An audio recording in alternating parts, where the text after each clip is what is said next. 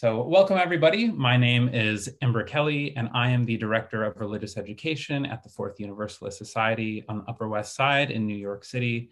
And it's so wonderful to be here with you all today. I am just so excited for this event and so excited for the collaboration that this event promises. The energy, these weeks building up to this event of bringing together all these amazing partners. I'm just so honored to be amongst this group and to get to help host it and to get to share in this amazing work tonight. So it's so wonderful to be amongst all of you. I do use she and her pronouns, as you may notice in my biography here on the bottom of my screen. We do have a couple ground rules that we use at most Fourth Universalist educational events. So this is an educational space, and while disagreement may happen, we ask that folks practice respect. This is a liberatory space, and we're not going to debate issues of oppression being real or not. We'll do our best to focus on voices from marginalized communities. And then we like to respect our time and keep discussion on topic. And on that note, we're actually going to be doing things a little bit differently. Right now, we kind of have everybody sharing where they're calling in from tonight in the chat. But in the next few minutes, we're going to be turning off the chat so that we can focus on the presentation. And then instead of a normal time for questions at the end, we've actually decided to go with a time for action. So we're going to have some actions that you'll be able to take, and we're going to have some music playing again that you can be taking these actions. And so we won't have an open question time at the end. Instead, we're going to ask that you take some time to take some actions to work to confront climate change. With that, I'm honored to hand over the mic to the Reverend Dr. Natalie Fenimore for our opening words. Thank you so much for being here, for inviting me to participate. It's so great to see people, all of you from all the places that you are. I'd like us to begin with these words of prayer and meditation, reflection. May we begin with humility. Humility, for we live on an earth we did not create, and we cannot create another in her place. For we live here as creatures among other creatures, all in need of this world's health to survive. May we begin in hope, hope for the day we turn from learning to destroy to fully embrace our immense abilities to connect, to create, to renew, and to repair. May we begin in love, love for all the beauty and all the possibilities we seek to make real. May it be so. Hello, everyone. Welcome. Thank you so much for being here. My name is Camila. I use she, her pronouns, and I'm on Munsee Lenape land in Manhattan. So tonight is a very exciting night. We have a bunch of different organizations and people working together, coming together to have this panel and also take on this huge issue that it takes all of us together to actually tackle. Here we go. Thanks. So tonight I'm representing NUJ, which is the New York Unitarian Universalist Justice Action Network. You may have heard of action networks in other states as well. Finally, we have one officially in New York. So we have a new Facebook page. We have a Mighty Network, which you may have heard of before. A lot of social justice action networks utilize Mighty Network. We also have a mailing list, very rare mailings, just important stuff. And we have a new website that we're going to be launching really soon. So I'm very excited about that. We have a legislative workshop coming up in January, so keep an eye out for that. You can find out about that via our new website, Facebook, Mighty Network, and the mailing list. And I want to just take a few more minutes to have a few additional announcements before we dive into our panelists today. Take it away, Daniel. Absolutely. Thank you so much. It is absolutely wonderful to be here with all of you. I am Daniel Lawler, the Reverend Daniel Lawler. I just was ordained on Sunday, and I am so happy to be with you to talk about the solstice celebration that UU Ministry for Earth is sponsoring towards the end of the month, December 22nd at Wednesday night. All are invited, and we hope that we can see you there.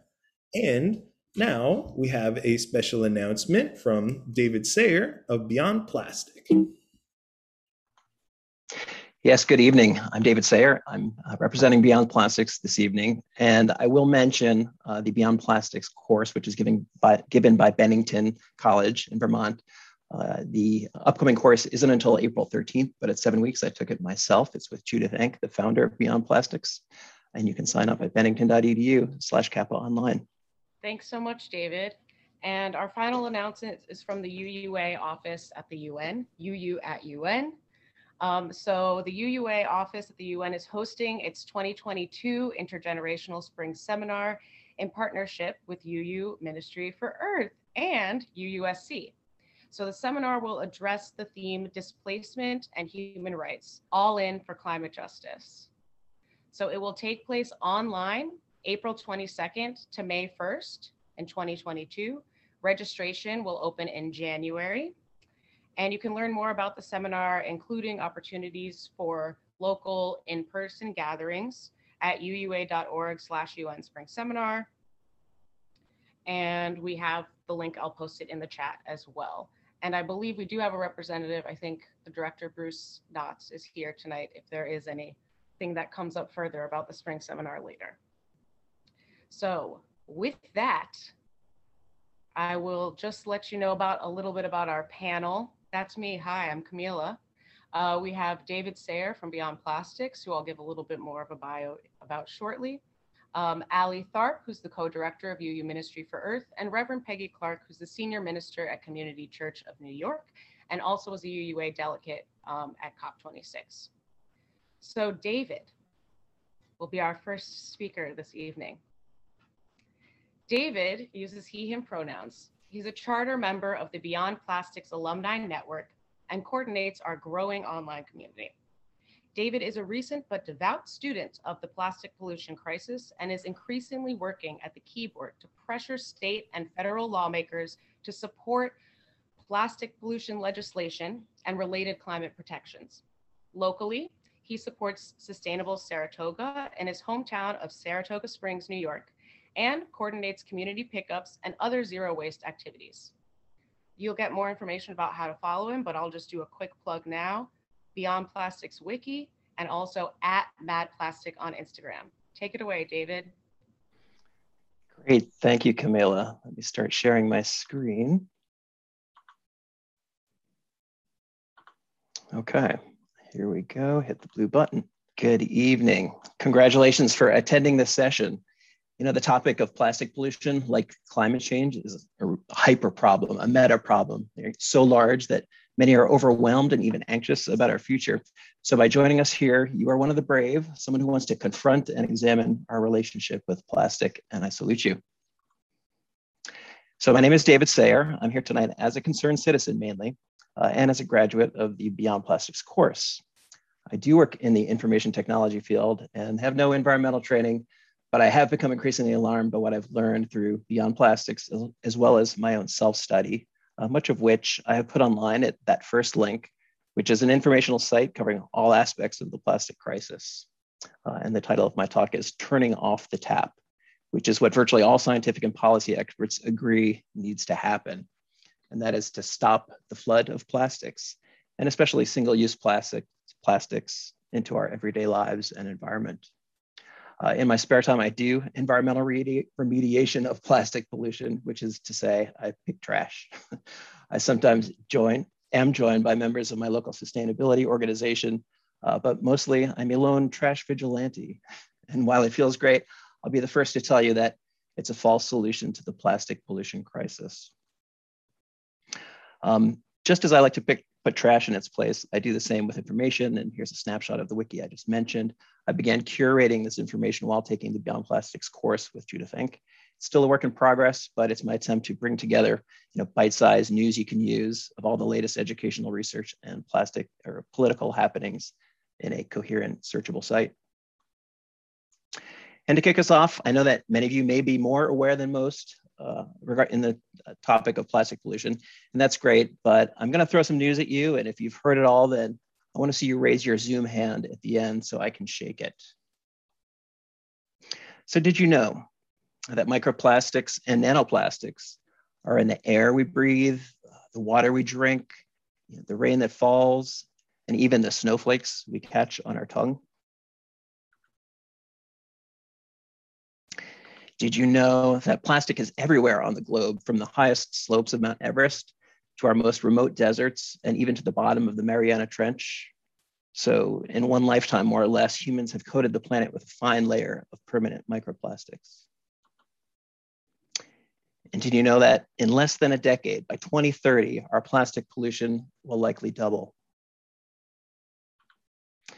And did you know that tires are a chief source of microplastics? Or that the sea is actually spraying its microplastics back into the atmosphere? They're so loaded. And do you know that the tire microplastic runoff itself can carry persistent organic pollutants such as 6-ppd quinone, a chemical which leaches into the environment and was recently discovered to be lethal to salmon and perhaps other creatures. By the way, I recommend that New York Times article. It reads like a whodunit. You can search on mass killer of salmon. And did you know that plastic can function as an ecosystem or life raft for invasive species and microorganisms, allowing diseases and parasites to be introduced across continents? And there's a whole new sphere of science studying this ecosystem, AKA the plastosphere. And did you know that plankton, the marine microorganisms, are eating microplastic? These tiny Antarctic collembolans are at the bottom of the food chain, which makes nearly every other species dependent on them as a food source. And now they are introducing microplastics into that food chain. I'm not a scientist, but that can't be good. Embrace yourselves, because you can see where this is going. Plastic isn't only found in marine life. In January of this year, the first evidence of microplastics in human placenta was discovered on both maternal and fetal sides. That can't be good either, especially since, as you'll see in that bottom bullet, if you can read it, microplastics aren't inert, right? They carry substances or chemicals which could affect human health and development. These substances are called EDCs, or endocrine disrupting chemicals, because they interfere with hormone action in our bodies, and they've been linked to many adverse health outcomes, including cancer, reproductive impairment, metabolic diseases, disorders, cognitive impairment, falling sperm rates. And that last one, falling sperm rates, poses especially dire consequences for our race, as Dr. Shauna Swan argues in her recent book, Countdown, there on the right. And baby feces, yeah, plastic is here too. Now, why is the baby bigger than the adult here? Because in this study, just published in September, 6 New York State infants right here in New York all had levels of PET in their stool, and 3 newborns also had microplastics in their very first stool, the meconium. The infant stool contained, on average, more than 10 times higher PET concentrations than that of adults. It's thought that infants could be exposed to higher levels of microplastics through their use of bottles, teethers, and toys. And a 2019 study estimated that that's a third of plastic waste leaks into the environment. It's estimated that 15 million tons of plastic enter the oceans each year. And with that plastic becoming microplastic, entering the food chain and riding up the food chain, it may not surprise you that the average person ingests a credit card's worth of microplastic each week. And the chemical additives in plastics also leach into the environment, or in some cases, our food and bodies. So did you know all that? I did not know that. You have 2 minutes, David. Okay. I'm going to skip through this report then. And this was just published this week. Like I said, I like to share the latest, greatest news. Here's where we're going. Here's the real reason I'm here today. If you take one thing away, I only want you to champion this message. As common sense will tell you, and as the Reckoning report that I just passed over mentions, our #1 recommendation is to reduce plastic production. right? It's massively important that we turn off the tap. And by that, I mean the plastic production tap. There it is. And what is that tap? The tap is the fossil fuel industry, because 99% of plastics are manufactured from fossil fuels. More specifically, most plastics manufactured in the US come from ethane, which is a cheap byproduct of hydrofracking. And to catch you up, the US is now, since 2018, the largest producer of oil and gas in the world, largely due to the shale revolution and fracking operations. So this reality should reframe how people think of the plastic crisis. It means that plastic is a climate change issue, as it totally relies on fossil fuels. It means that plastic reduction can help us meet that 1.5-degree global warming target.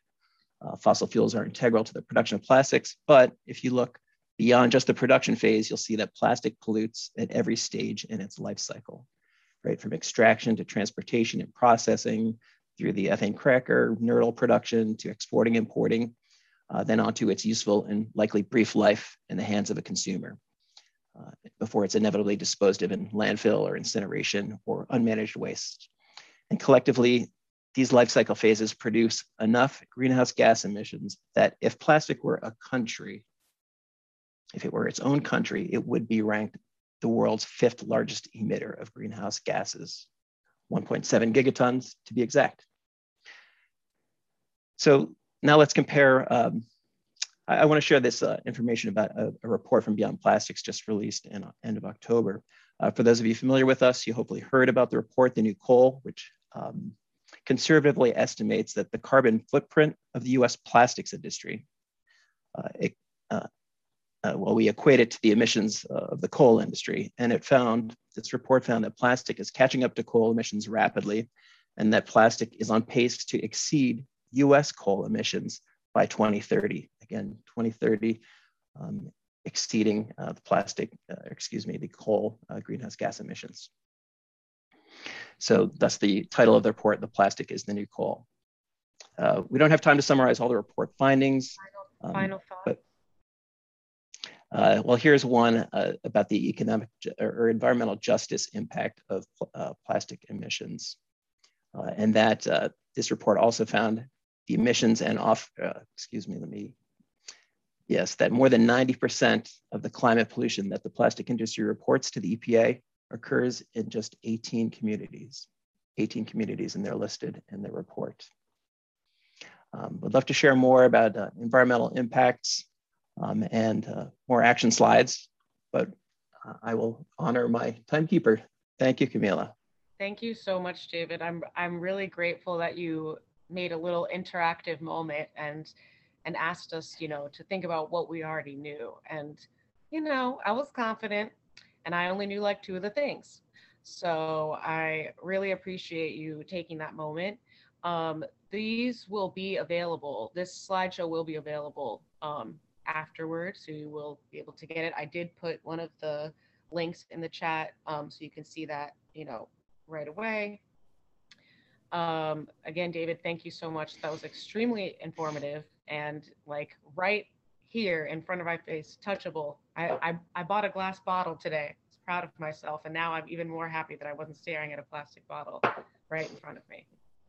Thank you again, David. Thank you so much. And we'll have more time to talk in the moderated discussion after the next 2 panelists. Excellent. So our next speaker is Ali Tharp. She, they pronouns. Ali is the co-director of the Unitarian Universalist Ministry for Earth. She manages the denomination-wide Create Climate Justice initiative and is a member of the UUA Side with Love organizing strategy team. Her work is grounded in supporting local to global action for climate justice through the UU faith tradition. Ali lives in Austin, Texas, and is a member of the Wildflower UU Church. She's also a core volunteer with the festival Beach Food Forest, which is an edible and medicinal landscape on public parkland in East Austin. And Ali also serves on the board of Serafina Food Pantry. Take it away, Ali. Thank you, Camila. And thank you to all our hosts and to everyone who's here tonight. It's great to be here. So as was just said, I'm the co-director of the Unitarian Universalist Ministry for Earth, and I wanted to start by, I know not everyone in the room is a Unitarian Universalist, but many of you are, and there are many familiar names, but many I don't know as well. So I just wanted to share a bit about who we are in grounding my piece of this panel today. So UU Ministry for Earth was founded 32 years ago as the Seventh Principle Project, and it was rooted in bringing the seventh principle to life in UU congregations. It evolved over the years into the Unitarian Universalist Ministry for Earth, and now today in 2021, our mission is to be a wellspring of spiritual and educational grounding and practical support to catalyze environmental justice, climate justice, and the flourishing of all life. So that's who we are and what we do.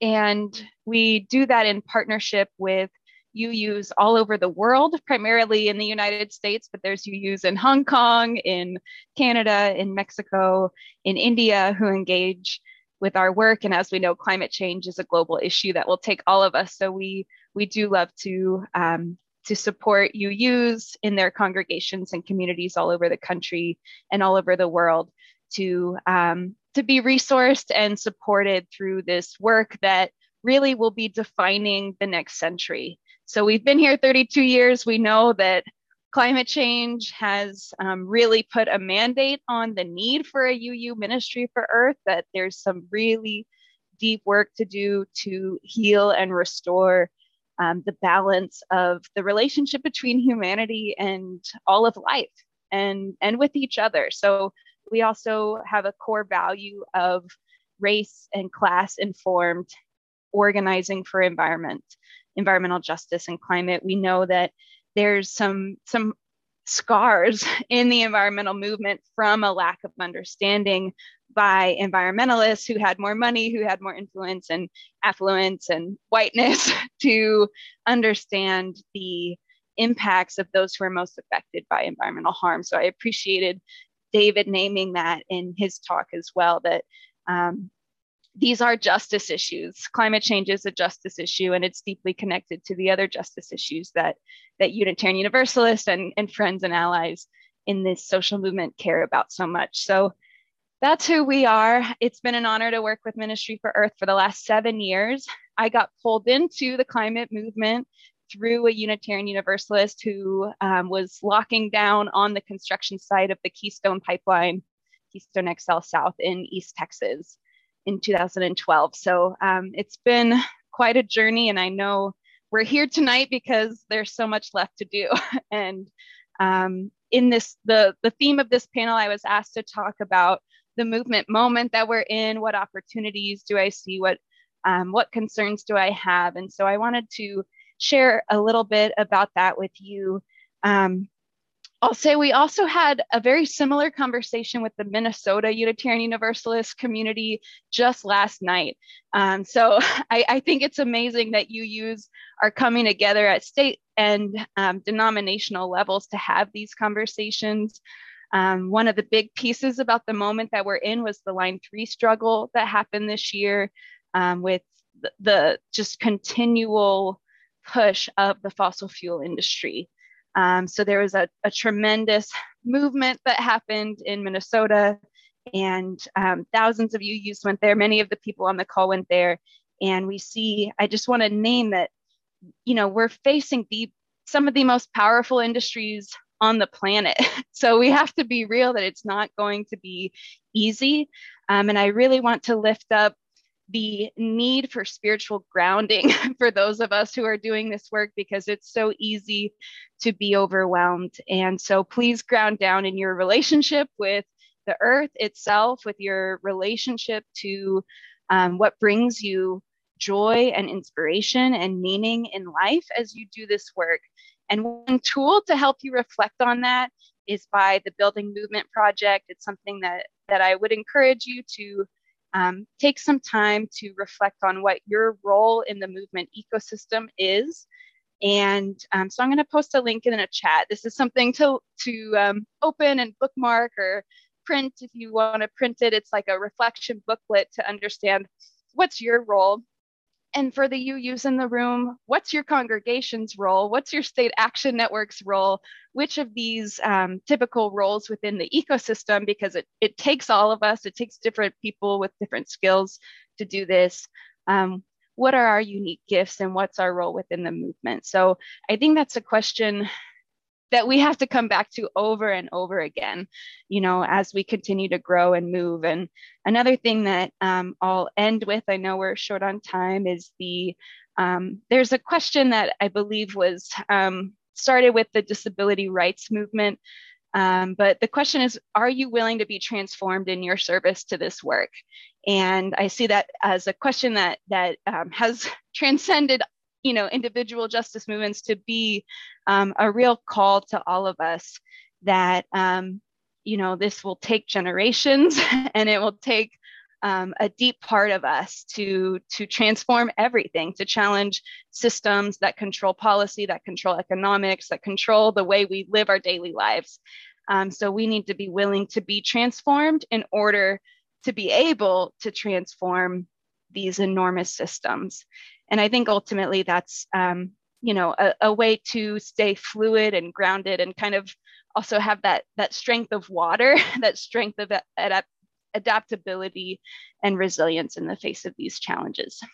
So I'll end there. Thank you. Thank you so much, Allie. It's very powerful to hear you speak. I don't think it's just because I know you. I think you really give off this vibe. I feel the sense of urgency, just like I did, with David's presentation. And thank you also for sharing also a little bit more of the history of where Ministry for Earth came from, that it was founded in the UU commitment to embrace, enact, embody, bring out our seventh principle. And it's really living our values. And we'll have more time to talk to you later. I'm tempted to do it now, but I want to move ahead to our final panelist before our moderated discussion. And that person is Reverend Peggy Clark. Reverend Peggy Clark is the senior minister at Community Church of New York, serves as the chair of the New York State Advocacy Network, NUDGE, the UUs for Justice, and as a deeply committed person to environmental justice, Reverend Clark has served on the board of the UUA's climate initiative, Commit to Respond, also the UU Environmental Justice Collaboratory, and was one of the denomination's observer delegates at both the 2015 and the 2021 UN Climate Summits. In addition, Reverend Clark is a Green Faith Fellow and represented our denomination at Standing Rock. I could probably talk for days more about Reverend Peggy Clark's accomplishments, but I'm going to go ahead and pass it off to her. Thanks, Camila. And thank all of the other speakers and the organizers for inviting me.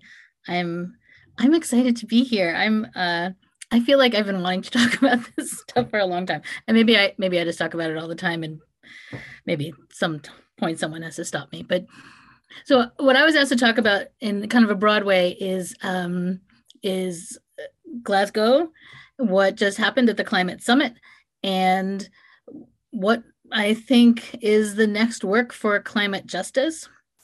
So to put this in context, a lot of my reflections on Glasgow have to do with what happened in Paris. I think that it's important to sort of understand both of them. So when we were in Paris, first, when we got to Paris, the idea was, will this even happen? Right? Saudi Arabia was actually trying to stop the conversation altogether. They wanted to postpone for 5 years. It was an open question. Was this summit even going to move forward? Then it did move forward. There were we were pushing really hard. The general idea is, could we get nations to agree to keep warming to 2.0 degrees Celsius? And that was a big if. There was a lot of pushing for that. And while sort of formally that was happening, all the activists and all the sort of NGOs were like, 2 degrees is really too warm. It has to be 1.5. But 1.5 was not really on the table at all at that point. The other thing that wasn't on the table were reparations. at some point I went into a conversation. The State Department had very intentionally sort of organized clergy and wanted to be in relationship with us. And so we had a seat at the table, and we were going into a meeting, and we were told, don't mention reparations. If you mention reparations, this meeting's going to end. So just flash forward to Glasgow. You show up in Glasgow, and 1.5 was sort of an accepted norm. Not for everybody, right? Saudi Arabia was still like, do we have to get to 2? But largely there was this cultural shift from 2.0 to 1.5, this general acceptance that 2 degrees was too much and we had to be more ambitious. Reparations had turned into conversation about loss and damage, and it was real conversation. I'm not going to pretend we got to where we needed to be, but it was discussed. It was normalized. Other things were normalized. Youth were brought into the conversation and really encouraged. Now I have to say encouraged often to their frustration, but encouraged to keep pushing. Now the youth were like, why do we have to keep pushing you? You're the people with power. Just do what you're supposed to do, and we can go home. So, and that was sort of a common theme in Glasgow was like, sort of everybody looking to everybody else to make something happen. Indigenous people were centralized in a way that they absolutely weren't. In fact, they were barely discussed in Paris. They were given a real seat at the table. Fossil fuels hadn't been discussed in Paris. They were discussed in Glasgow. And then there were things that happened that were just good. An agreement, sort of these side agreements, an agreement about methane, an agreement about deforestation. There was this sense like everybody knew that this was urgent. Everybody knew that something had to happen. Whereas just 6 years ago, it felt like it was an open question, that the activists were the ones pushing this. And this time it just felt like people had heard the science. Now, some of those leaders said, well, we didn't have the science, which I'm going to say isn't true, but they heard the science.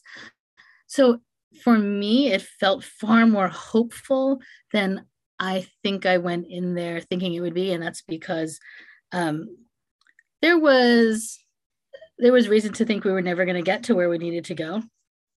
Before Paris, we were on target for 6 degrees of warming. After Paris, we were on target for 3.7 degrees of warming. I'm just looking this up to make sure I'm right. Yes. So we're now on target for 2.4 degrees of warming. So that's better. That's not where we need to be, but it's better. As it was becoming clear we weren't going to get to where we needed to be, one of the pushes was, can we come back? So according to Paris, we come back in 5 years. Could we come back in 2 years? Would world leaders agree to come back in 2 years and try and close this gap? And instead, like at the last minute, in fact, I don't know how much attention you were paying, but it really ran over, like COP closed. And then the leaders were just still there. Negotiators were still there. And in the end, they came out of the room and said, we're going to come back next year. So 2022, which was huge. And they said, we're going to close the gap.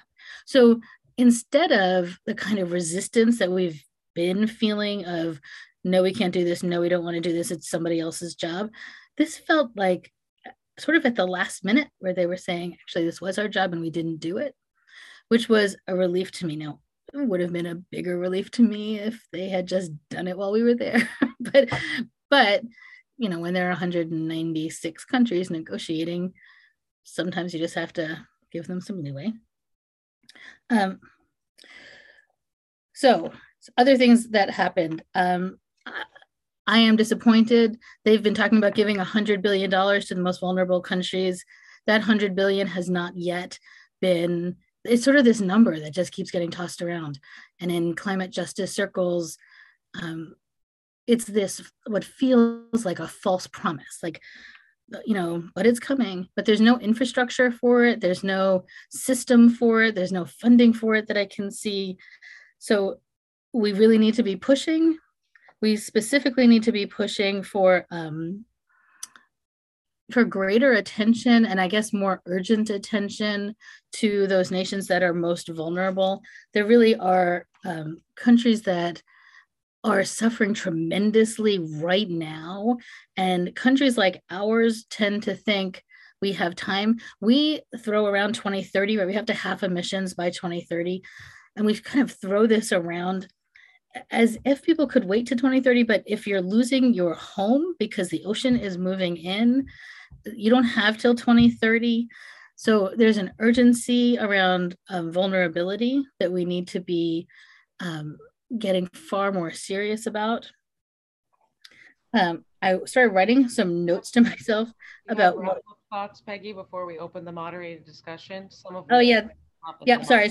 So quickly, UUs can do a whole lot of things. They can stop pipelines. They can start normalizing things like solar and hybrid. And I mean, there's a lot of ways for us to get involved if we're serious about it. And I think that the shift in tone in Glasgow came from an international normalizing and acceptance of what's real, and that falls on all of us. That's our job. Okay, now I'm done. Thank you. Fired up. Heck yeah.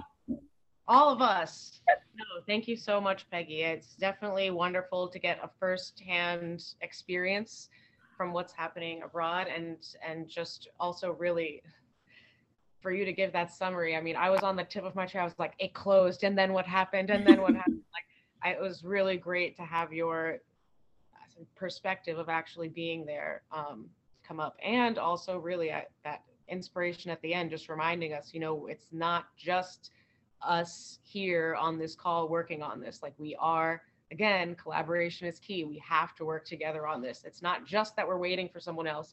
You do something because everyone else is, and we can actually make the change we want to see. So thank you again, Peggy. So now we are going to shift into a moderated discussion. So I have a few questions that I will be asking the panelists, and they can answer as they feel moved to. If someone has like a burning question and you were like, dang, I wanted to ask that, feel free, you can write it to me in the chat. And if there's a little bit of time, I'll try to include that question as well. So thank you again, panelists. It was just wonderful to hear kind of also on these different levels. The big reveal is we made sure we had someone to represent and tell us about some of these local New York State issues, what people are fired up about. We also got to talk more on a national, across the United States level, hearing from Ali, and then of course, Reverend Peggy, looking at the whole globe, how everyone is in on this together. So hopefully everyone, all the participants have enjoyed this so far, and now we get to the juicy questions.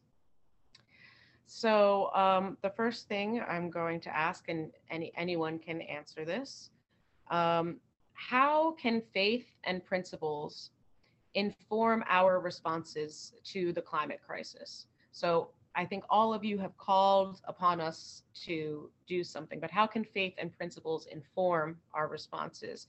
And kind of connected to that, what role are our congregations playing in meeting and tackling this crisis?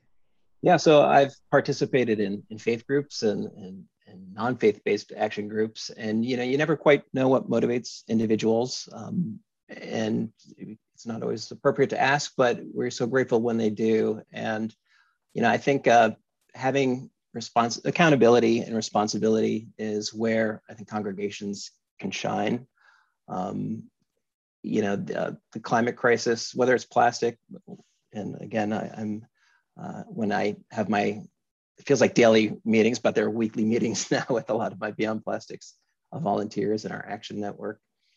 We all feel that same urgency, and it becomes a kind of union. The faith and the principles are there. They're maybe unspoken, but I certainly would like to see a congregation such as yours, recognize as a commitment to each other, the urgency and collaborate. I am in IT, and actually the technologies I work on are collaboration. So it's always about communicating. And I think Reverend Dr. Natalie, you said in your opening prayer about, the immensity of our capability to connect and communicate.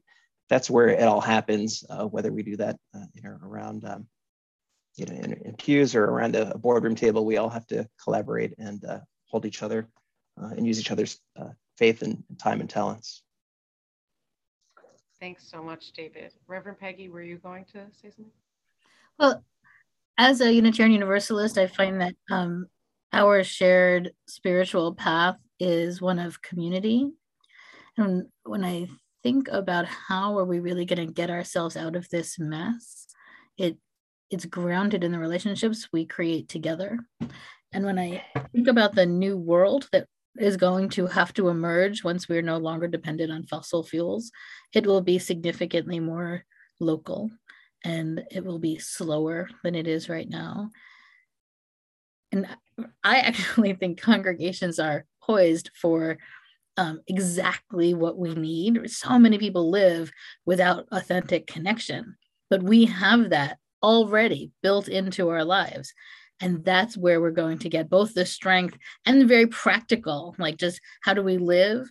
We start growing food together. We start sharing rides and learning how to do everything in multi-platform forums.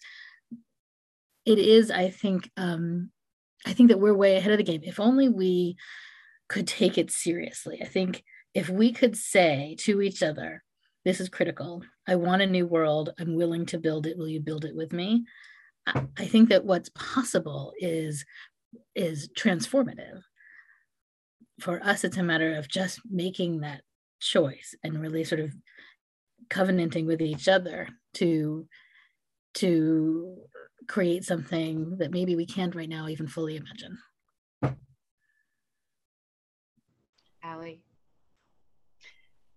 Reverend Peggy, you're reminding me of my favorite quote from Arundhati Roy. Another world is not only possible, she is on her way. On a quiet day, I can hear her breathing.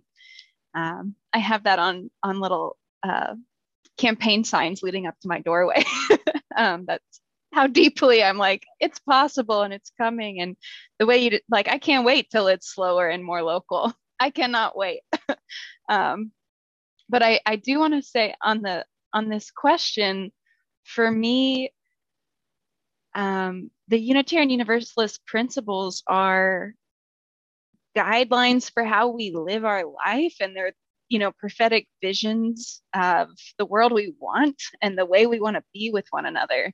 And I frankly think that when it comes to the climate crisis, which is something that could unravel our social fabric and our biosystem on a global scale, this vision of world peace and justice and equity that brings us together as a faith is not possible if we don't take this seriously, is not possible if we don't pull the brakes and turn off the tap, as David said, and really deepen our commitment to that vision, because it's all really on the brink of, being a dream that it's up to us to actually make that a living reality on this earth. We have to actually mean it and we have to actually live it. So I think that's what it comes down to for me. And then in terms of the role of congregations, I want to lift up the Green Sanctuary program, which I mentioned Ministry for Earth created way back decades ago, but now the UUA manages this program. And last year they relaunched it as Green Sanctuary 2030, mobilizing for climate justice. And the focus is on getting congregations organized around the pillars of climate mitigation, climate adaptation and resilience, and climate justice. So please, go to the UUA.org Environment Green Sanctuary Program to look at that as like a helpful tool and resource to do congregational organizing around this. And the other thing I want to share is really from there's a concept that's growing within the city sustainability movements around community resilience hubs and congregations. Because we have existing social networks, a lot of congregations have a lot of infrastructure. They can have a key role to play in community resilience hubs where people can look for support and resources in moments of crisis. And the climate, climate change, I think this year, every single region in the country experienced a climate disaster this year. It's here, it's not some future problem. And I just want to close out by saying Ministry for Earth, we do something called Spring for Change, a season of sacred activism every spring. So we encourage congregations to use the entire spring season and not just simply Earth Day to focus on these issues, starting around World Water Day through Earth Day. And then May 22nd is Biodiversity Day globally. So Spring for Change, a season of sacred activism.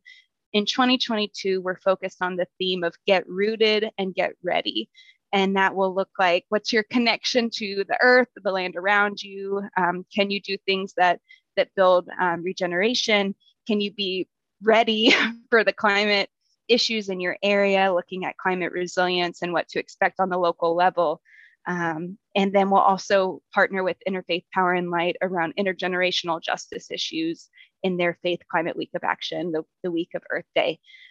So that's something that congregations can partner with Ministry for Earth to focus on, and you'll adapt it to your local context. Do you have a place to plant a pollinator garden, or do you have a way to plug in with the creation of community resilience infrastructure in your town or city?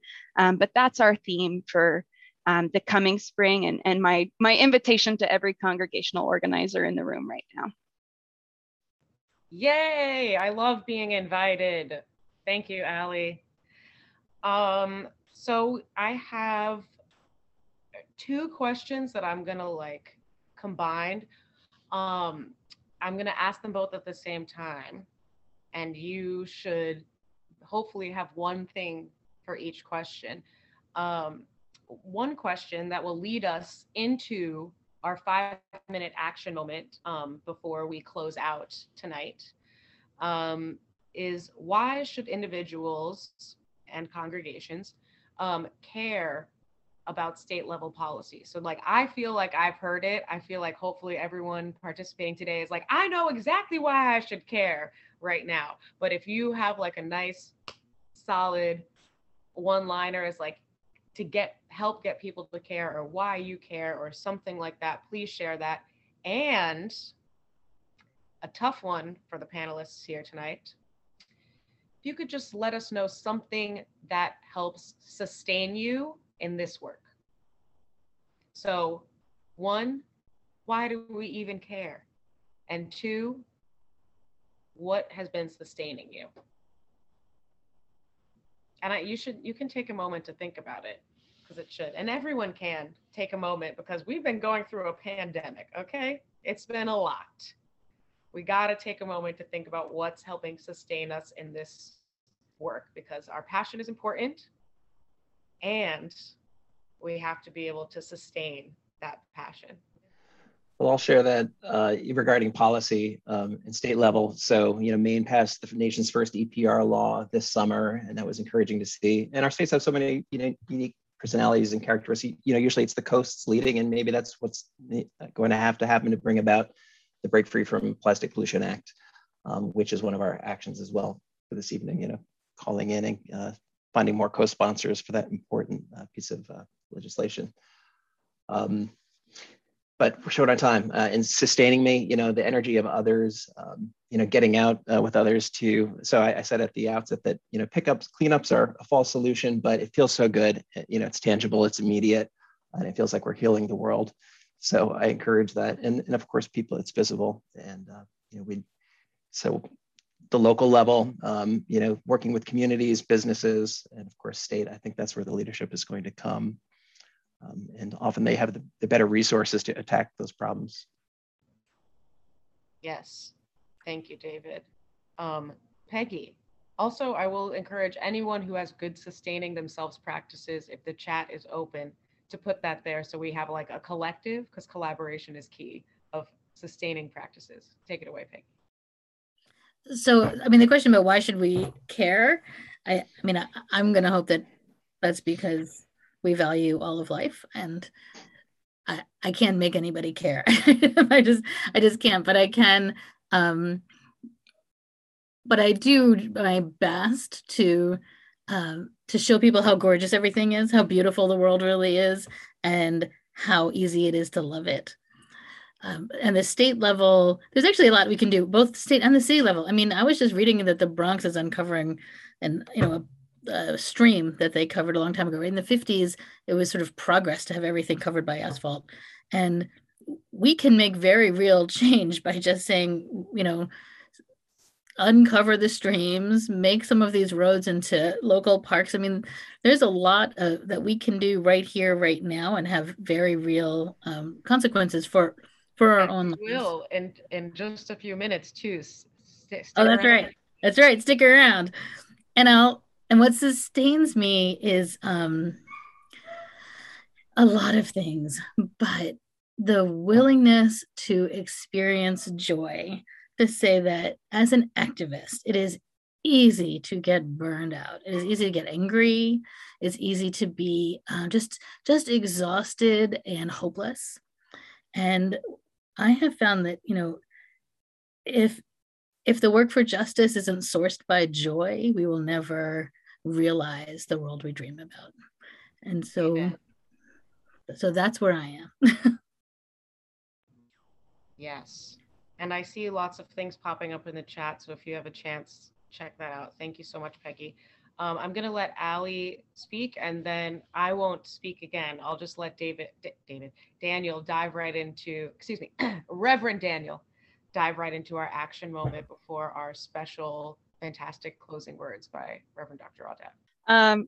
I'm from Texas, y'all. So state politics have the ability to change for justice, or to be an extremely crippling, depressing force against justice. And I think many of us are probably aware, those who oppose human rights, women's rights, environmental justice, have been very strategically organizing to take control of state level politics for decades.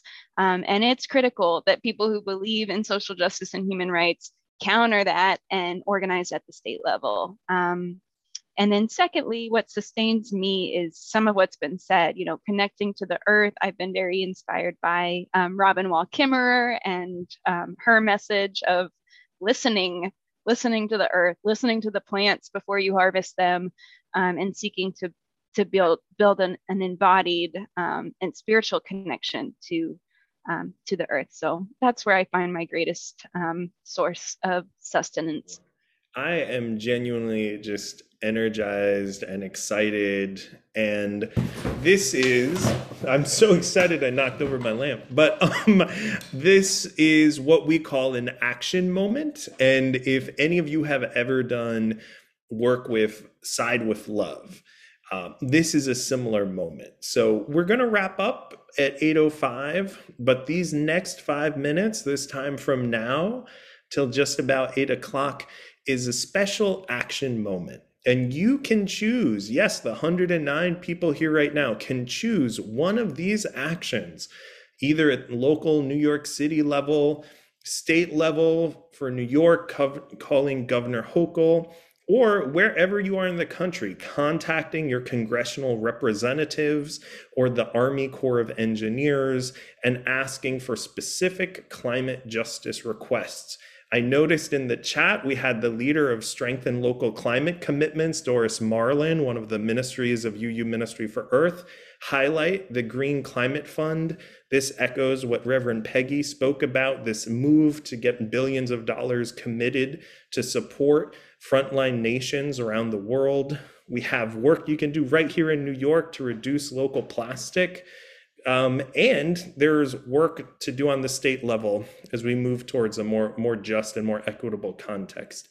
You can do a lot in a few moments. I hope that you had success. I saw a few people on the phone lines. If we don't get them tonight, we can call them tomorrow. But it's just so wonderful and energizing to just see the passion that can manifest so quickly and in such a wonderful gathered space. And I am so happy at this moment to invite the Reverend Audette Fulbright to offer our closing prayer. If you'll just breathe gently into this space with all of these people who've given up some time tonight to be together and to think and plan to do this work. Holy One, God of barren branches, bud and butterfly, baby's breath and the breath of babies, draw close. Gather our spirits to you as a mother bird draws her chicks under her wing. Uphold each of us who mourns or whose soul is weighed down too much with the struggles of an unjust world.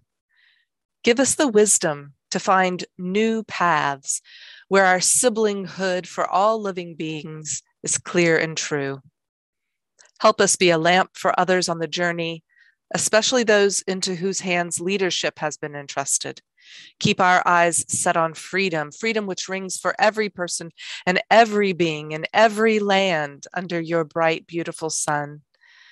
Let the beauty of the world be a balm for tired hearts, restoring our spirits and reminding us that love and justice walk hand in hand, but our lives are also meant for rest, for song, for renewal, like the land, like the water, like the air we breathe. Bring us home to one another, giver of life, singer of the universal song, and may our lives be a blessing on the earth. Amen, Ashe, Aho, blessed be. Thank you so much for that beautiful closing, Reverend Audette, and thank you to everyone who has made time to come tonight. We wish you well, and we want to invite you to a follow-up event to this one where we'll be having a community screening, a free screening of the Emmy award-winning documentary, The Story of Plastic, as well as a follow-up discussion with special guest executive producer Steve Wilson. And we're working on confirming also the participation of some grassroots environmental justice leaders from Rise St. James in Louisiana, Reverend Harry Joseph Sr. and Sharon Levine. So hopefully they'll join us as well. The invitation has gone out to them as well as to you. We hope to see you again January 11th. And for those events later in the spring as well that were mentioned tonight, the spring seminar, the week of Earth Day, and many other programs. So blessings to all. Thank you and good night.